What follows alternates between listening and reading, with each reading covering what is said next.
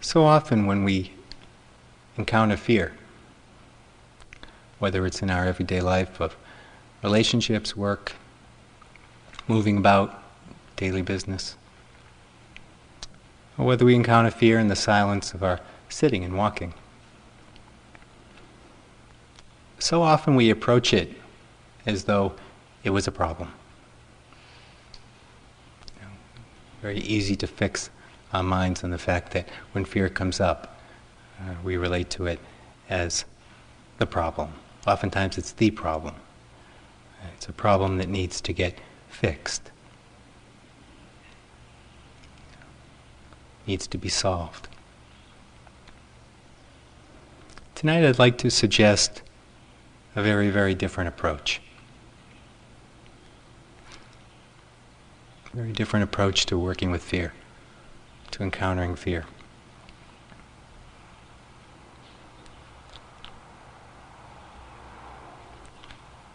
When I first came into this practice in my early 20s,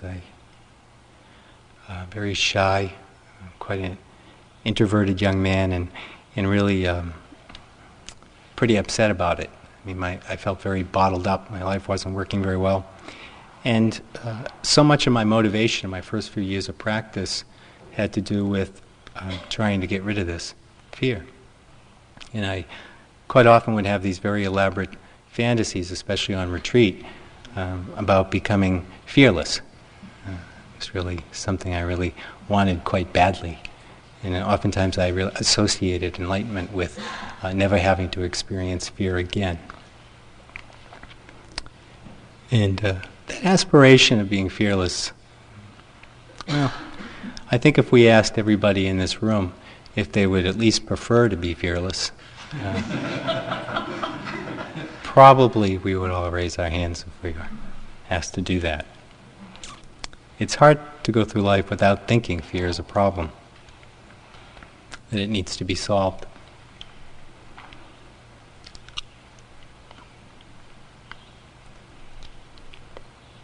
How do we generally relate to fear?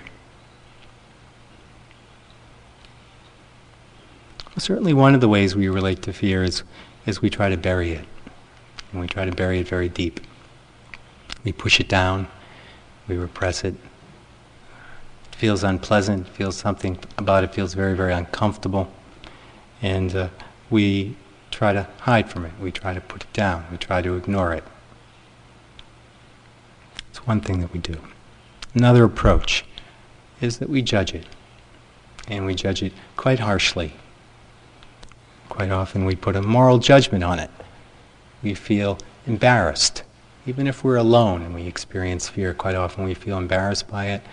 Even if no one else is noticing, we feel sometimes quite humiliated by our fear. We hide our fear.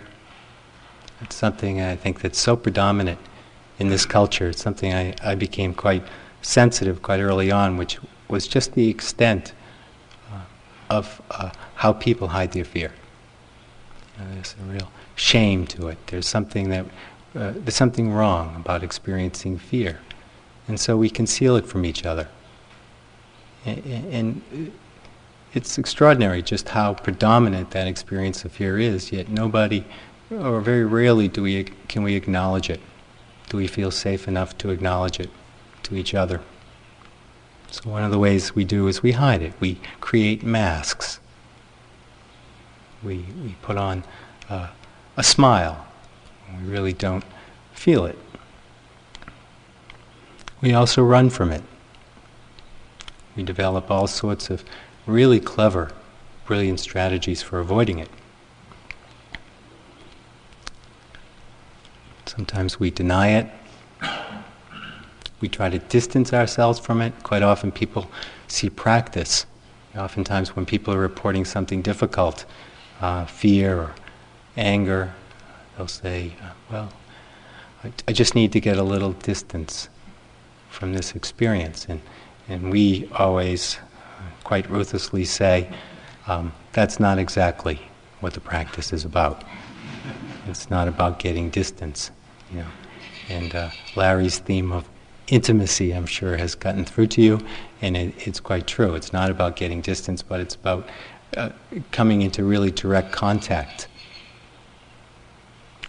Very, very direct, up close contact. That's what practice is about.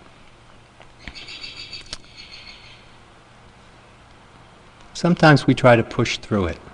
This was something I was really familiar with in practice and familiar with it in my life. And we can get sometimes quite aggressive in trying to push through fear. Early on, I had and I still continue to have a fear of heights. Not so much, standing on top of a mountaintop, but standing close to edges and looking down. I find that kind of scary. And in my very early years of practice, I had friends who weren't involved in meditation. And of course, what do I try to do? Which is, I take up rock climbing. And they were, if you know anything about rock climbing, genuine rock climbing, not hiking, climbing, it tends to be quite vertical.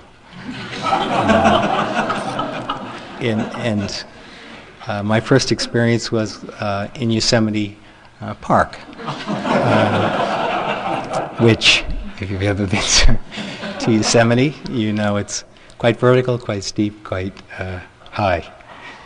And needless to say, I barely survived. And I often would sit back and listen to their stories, and they were always taking giant risks. And they were always really exposed to tremendous danger. They would always come back with these incredible stories. And you could see it excited them. The fear kind of excited them.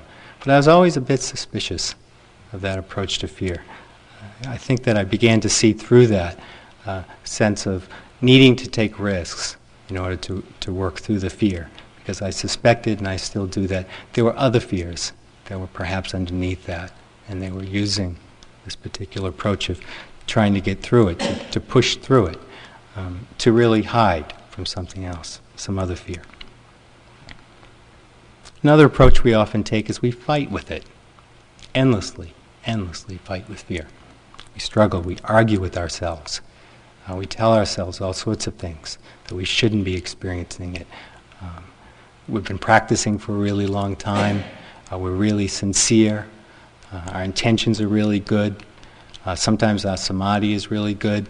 And yet we still get confronted with this fear. And we fight with it. We struggle with it. One of the ways we struggle with it, and perhaps you've seen this in some of your inner dialogues, that if fear has come up, and I know for many of you, fear has been coming up. One of the major approaches that we take is we analyze it. We try to figure it out. We think about it. Nothing wrong with thinking about fear, nothing wrong with analyzing it, nothing wrong with talking about it, breaking it down into its elements, looking perhaps at the conditions, why it arises. But in that process, what's important is to also look at the energy underneath the analyzing, to look at the kind of agitation or aversion that quite often drives the analyzing, drives the figuring out. Because quite often the analyzing and the figuring out is really about getting rid of fear. And we still have that notion that if we can get rid of it, one way or the other, we're going to be in peace. We're going to be in nibbana. We're going to be free.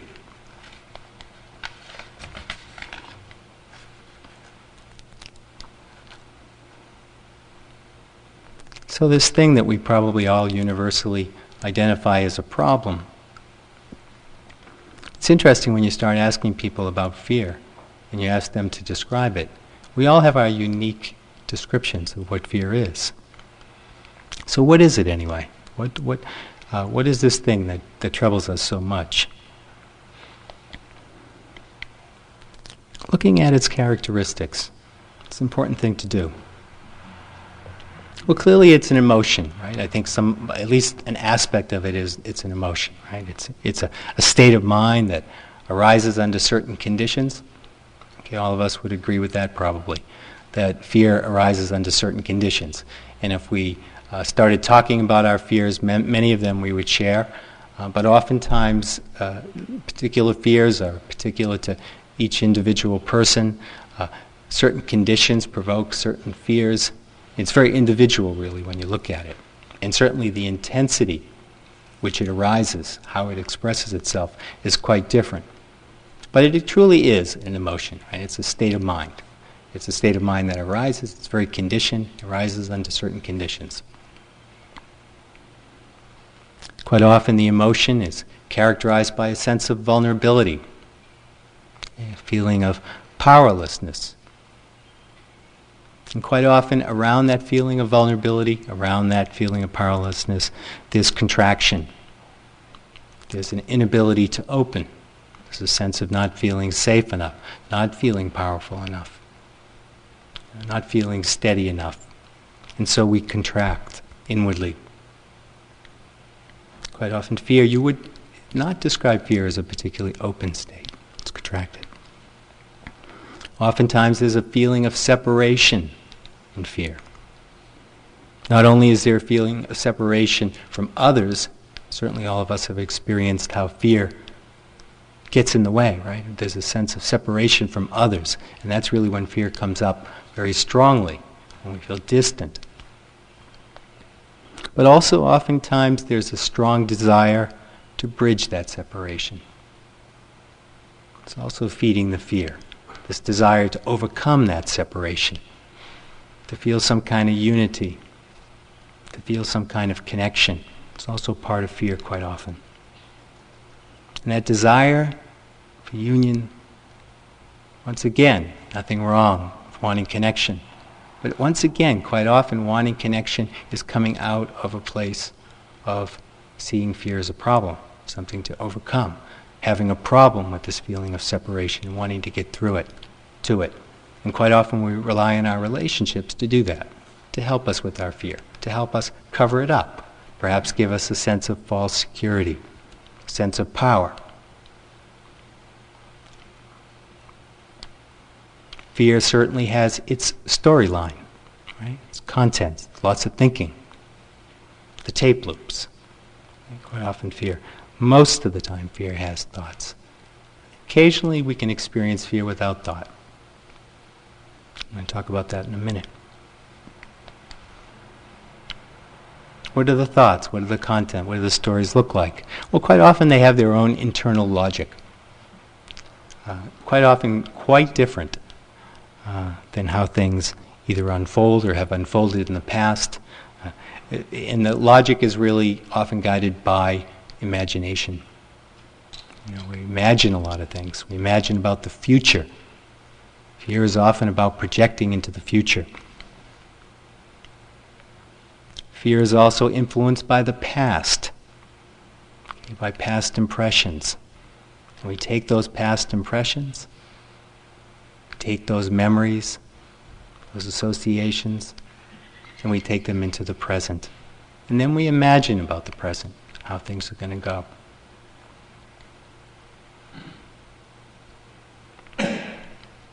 So fear is a state of mind, full of thoughts, feelings of separation, vulnerability. It's also an energy. I'm sure many of you have experienced fear on that level. When you become very sensitive, quite often that's how fear gets experienced, as energy. Sometimes it's very agitated energy, sometimes it's blocked, very solid, kind of sticks in your throat. But it's a form of energy also. It's not just a mind state. Body sensations. Fear shows up in the body. It's very, very much a mind-body process.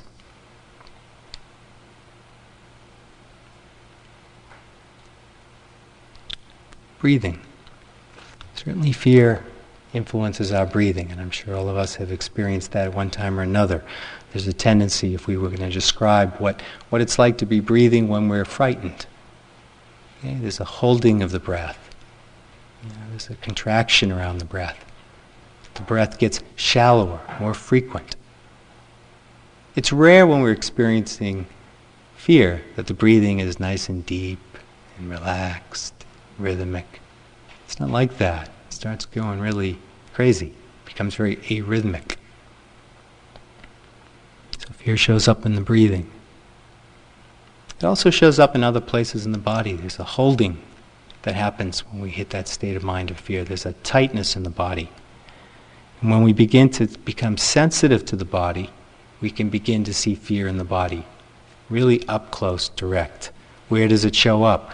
Often it shows up in the face. Not so surprising, given the fact that we hide behind our faces. And we accumulate an enormous amount of tension in our faces. That's one of the reasons why when we're sitting, we often encourage relaxing the face, because there's a lot of tightness there.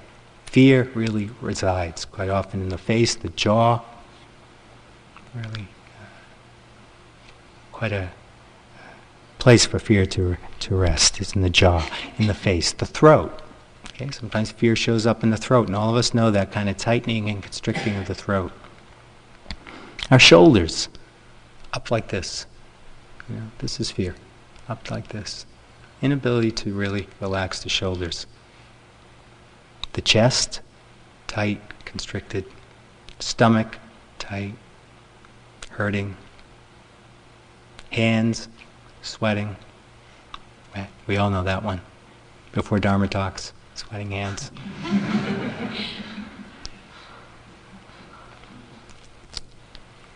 One characteristic about all these sensations, and they have lots of different variations, but one characteristic is certainly they're unpleasant. They're mostly unpleasant. They don't feel that good. When we tap into the level of tension in our body, when we start seeing fear in the body, it isn't pleasant. It's not pleasant to encounter that kind of tightness, that kind of holding. So those are just some of the characteristics, and I think we could start a list in this room, and it would be a very, very long list. We'd all come up with some characteristic that I haven't talked about tonight. But certainly it shows up in the body and it shows up in the mind. The reason I'm going through this list is because to me, when you begin to describe fear, you get a little closer to the truth. You get a little closer to the truth. Because you can begin to see fear as a process, not as a thing. Larry mentioned that last night, talked about the fact that fear is a process. It's an experience that's unfolding. And fear is an experience that unfolds. It moves, it's very, very dynamic. It's not stable. It's not one thing. It's many things. It's constantly changing. It has certain characteristics, but those characteristics are really changing. As we Buddhists like to say, they're impermanent. Clearly impermanent.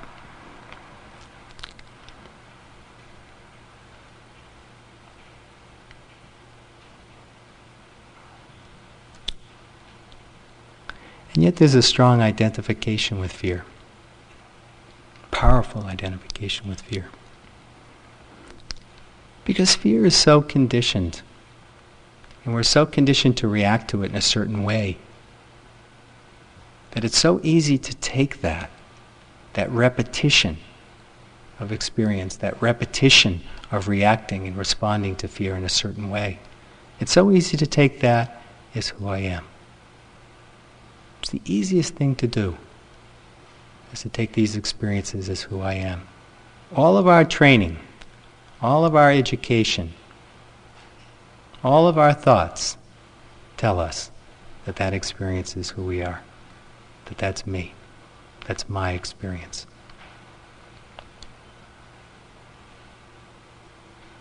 It's not surprising that we go around assuming that it is, and that we don't question that.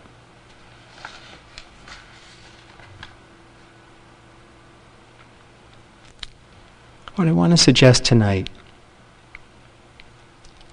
is to see if it's possible to respond to fear in a new way.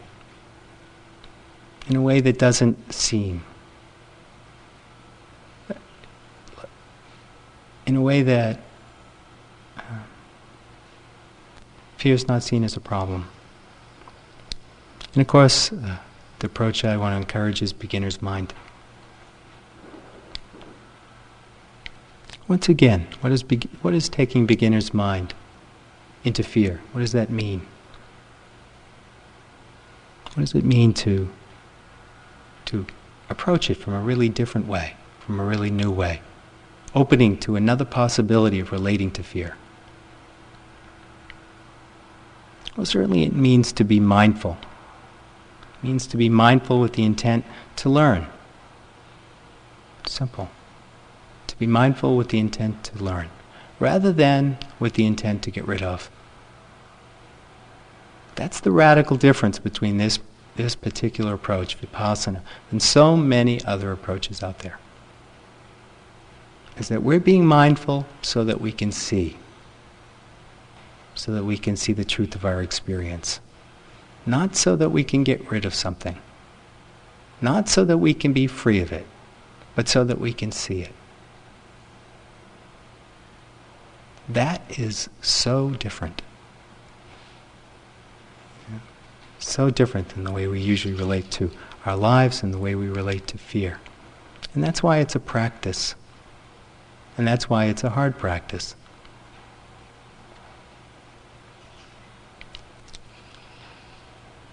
To approach fear with a beginner's mind requires quite a bit of work. It also requires a balance. Once again, it's the middle path.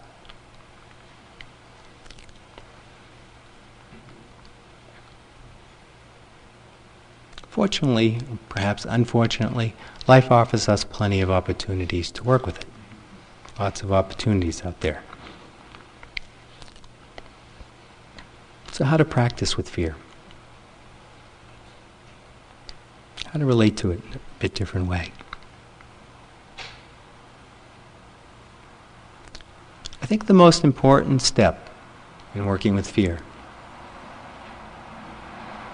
is to acknowledge it. To me, that's the first step, to acknowledge what your experience is. And of course, that takes mindfulness. To recognize it. This is what my experience is. Doesn't have to have a label. You don't have to have that label of fear, anxiety, nervousness. But to acknowledge that you're having an experience that's painful. To acknowledge that you're having an experience that's difficult. First step. Practice that we teach here at the center quite regularly is the practice of noting, making a soft mental note. In the case of fear, it would be making a small mental note of fear, fear. Extremely helpful practice, making notes. Not just with fear, but with other different states of mind, different emotions. Because we tend to immediately identify with fear, we immediately begin to fight and struggle with it. We immediately begin to take it as who we are. Making a soft mental note helps us acknowledge it and to begin to recognize it as a state of mind. Noting isn't for everybody. Sometimes noting can become a prison. It's labeling something. It feels artificial. It doesn't resonate. Drop it. Don't do it. It's not helpful. But you might try it. You know, it's something you can do not only in your formal practice, but in your everyday life. You know, I do. When I confront fear, quite often I'll just say, oh, there's fear. Fear. Fear is in me. Fear. That's very simple. It's amazing how it can soften. Immediately just takes a little bit of the charge. A little bit of that drive to get rid of it out. A little bit of the edge of identifying with it. Softens. It's one approach, noting. Being mindful of the reaction to fear. And this is a life's work. Being mindful of the reaction to fear. Seeing the judgment. Okay? Seeing the closing down. Instead of jumping to fear is the problem. Got to get rid of it. This isn't good. Start examining, start bringing some mindfulness to the reaction to the fear itself, to how we're holding the fear. That's the key. How do we hold the fear? Nothing wrong with fear. Nothing wrong with fear. What causes us so much trouble is how we hold it, how we react, how we respond to it. And we respond to it with aversion, with a pushing away, with a getting rid of, with a judgment that there's something wrong. We get embarrassed, we're angry, we're upset. And we don't notice the reaction. We're not aware of the judgment. We take it for granted that that's what fear is. We should have a judgment, it's natural, and then we get caught up in this whole judgment process. And we forget to be mindful. And of course, what does that do with fear?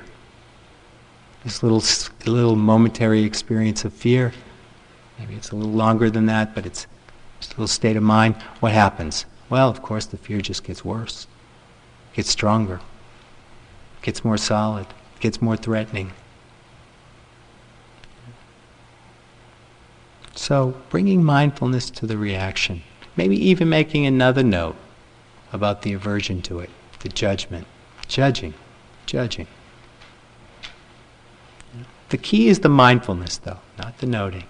It's the mindfulness, that ability to observe it. One of the fruits of working with the breath, one of the fruits of developing concentration and calm is an ability to sustain attention. And that's difficult with fear. It's very difficult to sustain attention when you're working with fear. There's a tendency for the mind to keep bouncing away from it, to keep moving away from it, to keep pushing it away, to keep running, trying to avoid it. When the mind gets more calm, when the ability to sustain attention grows, we can stay with fear. We can begin to experience fear much more directly, and we can also begin to experience the reactions. Because we're being very attentive to our moment-to-moment experience. We're steady, we're stable. And so we can once again begin to see fear as this process, this unfolding process that's very dynamic, that's very alive. There's nobody there. It's not us. It's just an experience that's unfolding moment by moment. Sustaining the attention tells us that. We don't have to convince ourselves of this. This isn't a pep talk about fear. It's about looking at fear, taking a looking at it, and finding out for yourself. And as the attention gets stronger, you see more and more about what your experience is. You see more and more the truth of the experience. You see more and more the process, nature of the experience. Rather than being caught by the content, rather than getting trapped, we see the process. We see it unfold. We don't identify with it so much. And what happens to it? It passes away. It passes away. We did not have to get rid of it. It went by its own nature. So mindfulness, steadiness, sometimes using the noting. Working with the body. Okay. One of the challenges of working with mindfulness, investigation, I don't mean investigation in terms of thinking about things, but looking at things very deeply and directly. One of the difficulties in working with fear is the content is so powerful. The stories are so convincing. We're so conditioned to react and to respond in some ways that the content, the thoughts, very difficult to get a handle on. It's very difficult to get balanced because we're being tossed around. We're struggling. We're pushing it down. We don't want to deal with it. Later. By going to the body, we accomplish several things. First, once again, when we start investigating or start being mindful of fear, we start observing it in the body. We start seeing the sensations. One person reported that fear was showing up in her jaw. In other words, when the experience of fear was, there was the sensations in the jaw. And like a good yogi, she was mindful of those sensations in the jaw. And then the jaw would relax. The process would soften. Okay? Much less tendency to identify with those body sensations than the thoughts. Yet it's a very powerful way of working with fear, because fear is expressing itself in the body. Being fully present means being in the body. All of us here have worked very, very hard over the last 6 days or so, being mindful of the breath, being mindful of the body. Okay? A lot of us have worked a number of years in this practice, and we've become very sensitive to our bodies. It's one of the byproducts of this practice certainly is that we become very, very sensitive to our bodies, what they're experiencing, what they need, what's good for them, what isn't. We need to remember to start using that tool. We need to remember to use that strength, that ability to connect with the breath, to connect with the body, and to use it in working with fear. To use it in working with fear. That way we're building on our strength. Most of us, our strength isn't so much being mindful of the thoughts moment to moment. We're reacting, we're struggling. That conditioning is deep. But we can work with fear in the body. Last winter, I spent a few weeks, we've already mentioned it, I spent a few weeks at Ajahn Mahabua's monastery in northeast Thailand. And of course Mahabua is one of the last, if not the last, forest meditation master, true meditation master, living in Thailand now. It's a tradition that really has pretty much died out. His monastery gets a lot of visitors because of that. And he's quite an extraordinary being. He's quite old. And every morning, the only teaching he really does now is every morning he comes down to the sala and he eats with the rest of the monks, and the lay people come and bring food, of course, and then after everybody has eaten, he gives a Dharma talk to the villagers. He doesn't teach the monks so much anymore. He's kind of withdrawn from his responsibilities at the monastery. But both Narayan and I, who were there, we sat in the sala, and we would, even though we didn't know, I don't think I knew one word of Thai. Language is not my strength, and I wasn't there very long. But we would sit and we would listen to his Dharma talk. And he was very, very funny, you could tell. He was extremely informal, really had a good sense of humor. The villagers were really rolling with laughter.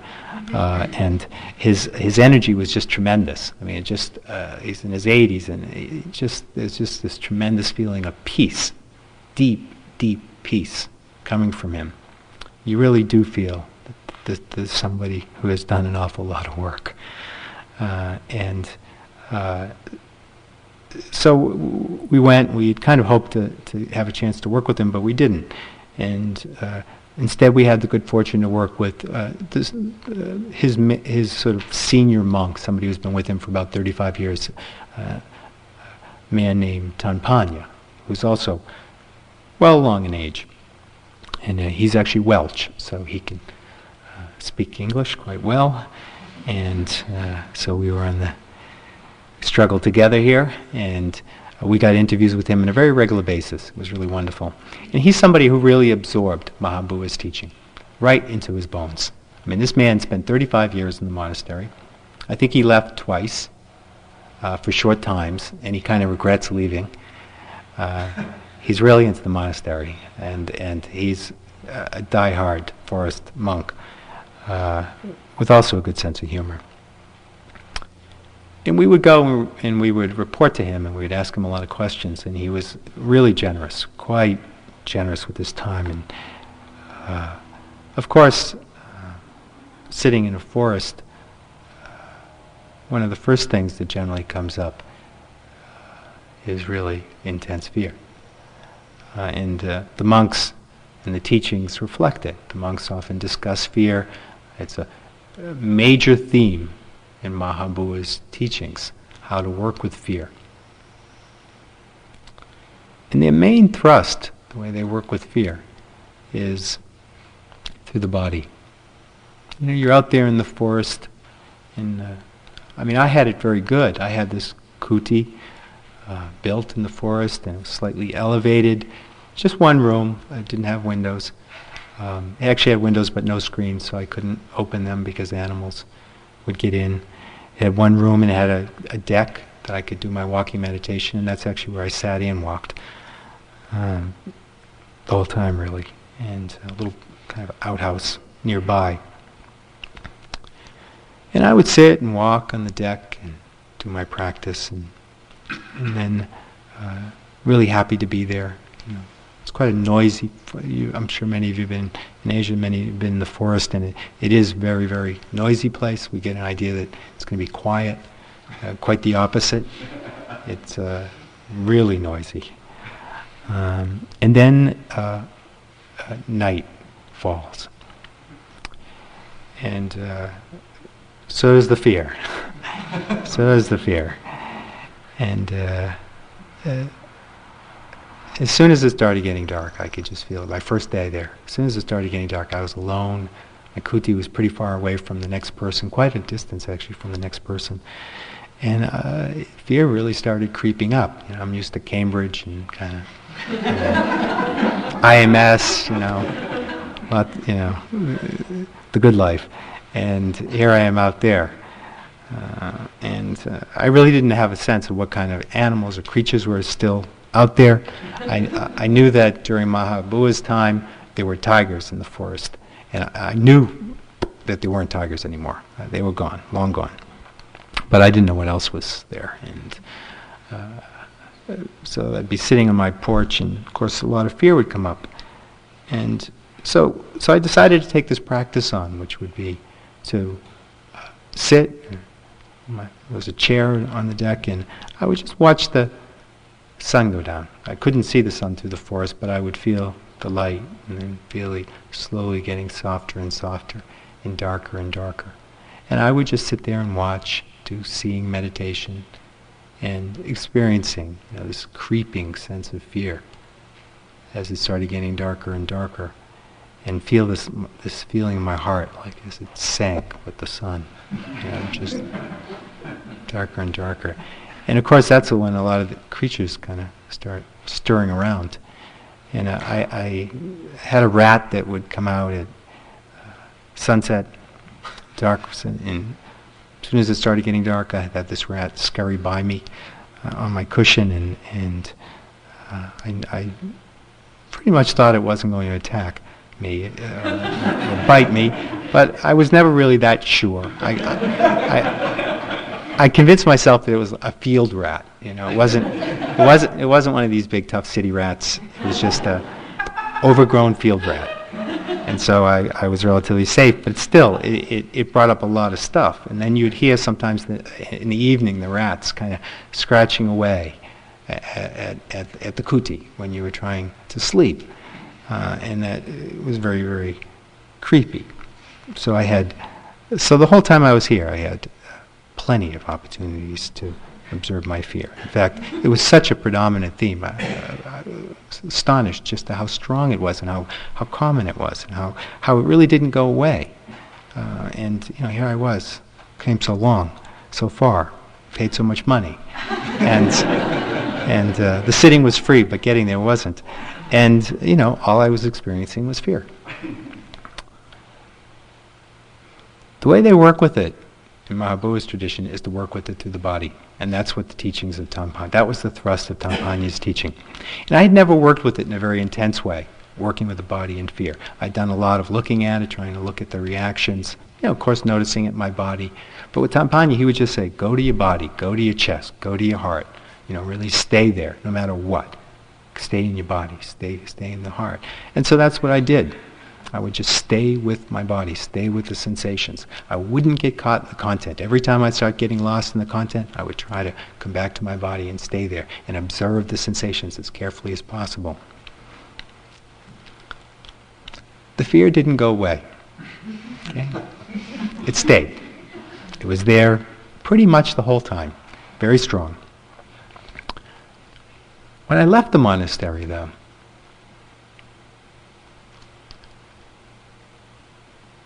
there was a little bit of relief, but there was also a real sense of loss. And when I left the retreat, I started moving about again, traveling. I started noticing was I wasn't reacting in quite the same way to experiences that I normally had. Certain experiences that would normally provoke fear, some kind of aversion, some kind of judgment. There was so much more softness around those experiences. And I found that when I came back here, came back to the States, there was just so much less fear, and so much less aversion to it. And even though at the time I was working with it in the monastery, it continued to be very, very intense. Clearly some work had been done. There was some way that work of mindfulness in the body helped decondition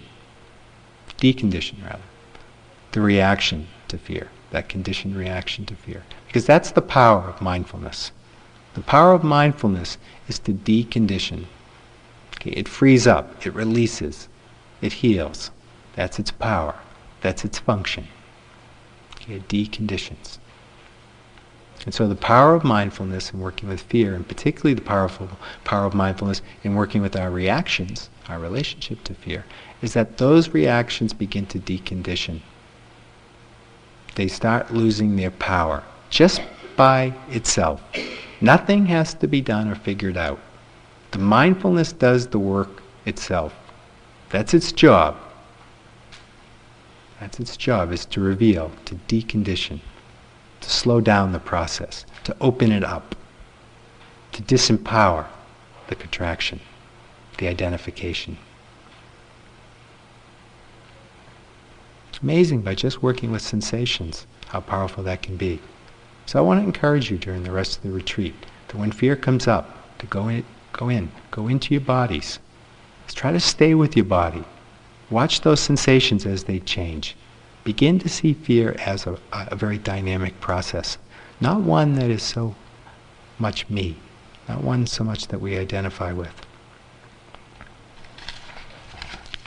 Same with the breath. Working with fear, observe the breathing.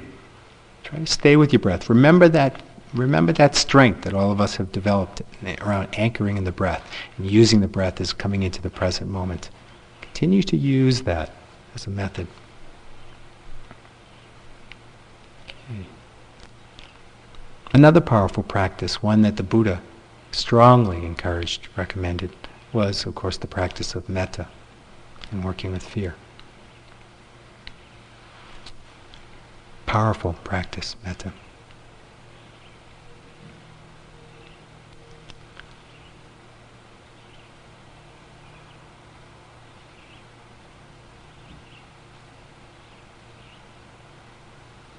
I might have to go over a few minutes, but we'll see.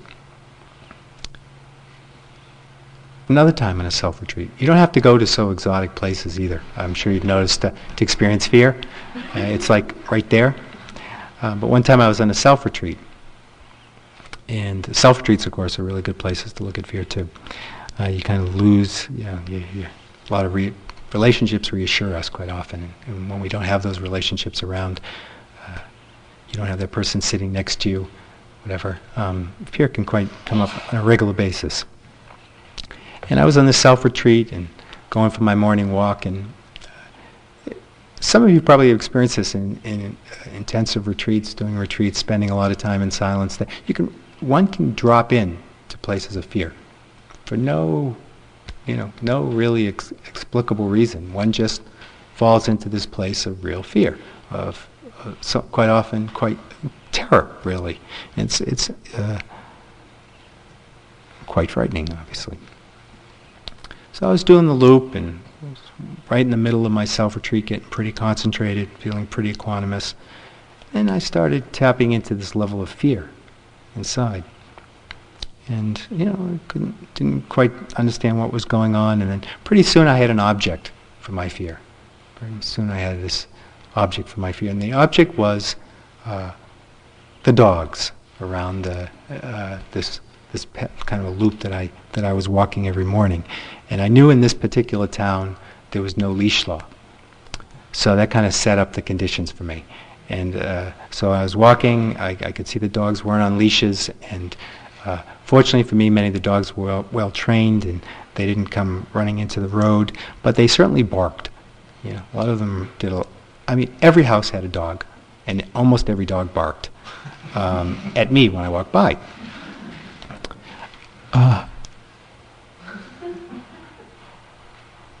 And the fear started, of course, getting stronger and stronger. Every time I walked out, the fear would get stronger and stronger. And of course, I felt very embarrassed, first of all, and kind of humiliated by this fact. I kept telling myself, you know, you're this 40-something-year-old adult, and you've been practicing a long time, and you know, you haven't. I don't think I've ever been bitten by a dog. Doesn't seem like any logical reason to be afraid of dogs, but I was terrified. Every time I saw like a tree log in the woods, every time I'd hear a rustle, a squirrel or something, immediately my mind would see, and this is really true, would see a Rottweiler. One that was ill-treated and, you know, trained to be very hostile. One of those dogs, one of those barking dogs, since I often didn't really see the dog itself, I would just hear the barking. One time this Rottweiler was going to get out and get me, of course. So I'm right in the middle of this, and I keep doing my loop every morning, despite it, and it's really stirring me up, and I'm thinking about it, I'm working on it, I'm doing my practice, I'm being mindful, I'm looking at it in my body, I'm doing all sorts of stuff, and I'm still really in an agitated state. Really kind of, you know, upset, you know, trying to figure out what to do about this. And one day, I'm coming around the loop, and I come around a corner, and lo and behold, not a Rottweiler, thank God. Okay. But it was a pretty tough-looking dog. And he was standing right in the middle of the road, and he was looking dead at me. Completely silent, though. Completely silent, just looking at me. And I'm looking at him. And, you know, it was just, at that moment it hit me. I was so vulnerable by that time. I mean, I was such an agitated state. I looked at the dog, and I said, this is too much. This is just too much. And I turned around, and I walked away. Okay? Turned around and walked away. And of course, I felt humiliated by that. Beaten by this dog that didn't even bark. But I just didn't have it in me to go walking by him, because I had to gone so close. I just didn't have it in me. So the next couple of days, I spent a lot of time ruminating about it, and I still went out, but what I decided to do was go the other way, halfway, and then come back. So I'd get my walk in, but I wouldn't have to go by that corner. Clever, huh? So I got to hang out with it for a couple of days, and I remember the story about Ajahn Mahabua and how he, there's a lot of stories, and they're true, I'm sure they're true. Stories about him being in the forest practicing and confronting fear. And there's one story, this is really quite a remarkable story. In the forest tradition anyways, they do walking, and they usually do quite quick walking, and at night, oftentimes they walk all night long. They walk for like 12 hours, just walking back and forth. And the way they light their path is, of course, there's oftentimes a large candle at one end, you know, sometimes a big candle at one end, and another candle at the other end, maybe sometimes candles along the side. And that's your lighting, is this candlelight in the middle of this black, dark, animal-infested forest.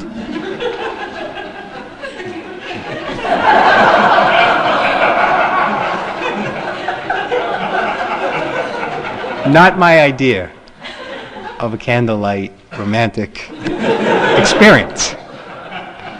Quite the opposite. Anyway, there was this time when he was doing walking meditation at night.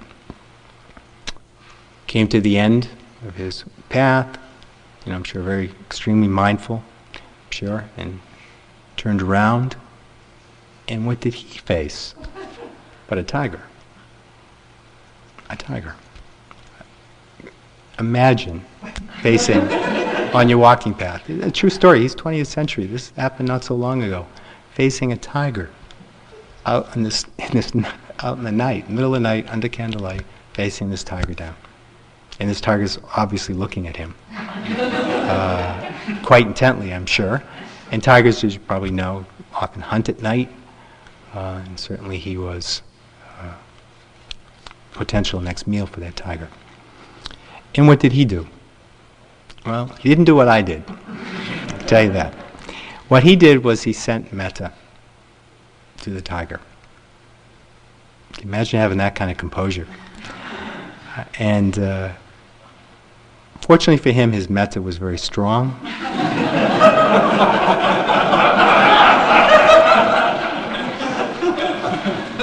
Unlike our weak attempts. His metta was very strong and powerful, and the tiger changed its mind and went away quietly into the woods. And I'm sure he just continued walking. So what I decided to do, given clearly there's different standards here,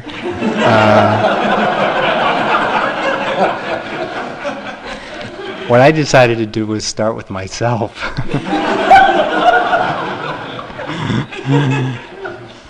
So on my walk, I would send metta to myself. And of course, at the beginning, I was thinking, well, I'm kind of wimping out here. But you know, after a while, the metta started getting in, started seeping in a little bit. And I started feeling a little bit more compassion for myself. You know, I started to soften a little bit. I started getting some kind of stability, some kind of grounding.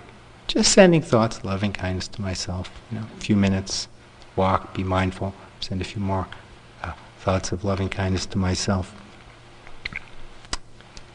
And I noticed a clear softening happening. It really surprised me. Very quickly, within a couple of days, there was this softening happening, where there was much, much less aversion and judgment towards the fear, towards myself. Like third or fourth day, I go walking out of the house, and I find myself just habitually, I talked about habit the other day, habitually made the turn in the direction where I used to walk, towards the dog. And about halfway to that corner where I met the dog, the thought came up, wow, wait a second, that dog. Don't forget that dog. And immediately my mind just said, I'll deal with it when I get there. I'll deal with it when I get there. It just came. I'll deal with it when I get there. I get there and the dog wasn't there. I mean, I felt lucky, but at the same time I was ready to deal with it this time. You know, I'm not sure what I would have done, but I really approached it in a very different way. I felt much more confident, much more grounded, much more ready. Really ready for the unknown. Metta can do that. It can really help ground us. It can help soften. So use the metta practice when you find that fear is particularly intense, or even if it's mild, if you're feeling nervous, upset, out of balance. Bring the mindfulness to it, of course. Acknowledge it. But feel free to use metta anytime. Anytime. It's a valuable tool. The tools that you develop in your formal practice, the tools you develop here on retreat, you really have to remember to use them those times when we need them. We're investing a lot of effort. And there are a lot of fruits, but we just need to remember to eat the fruit, to use it.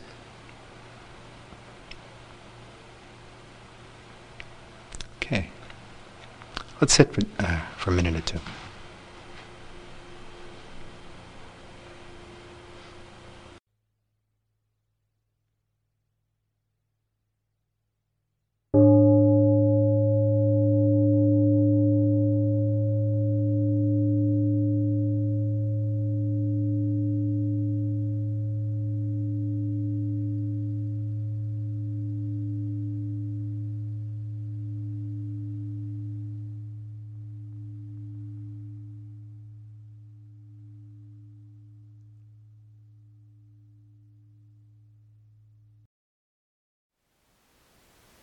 Thank you for listening.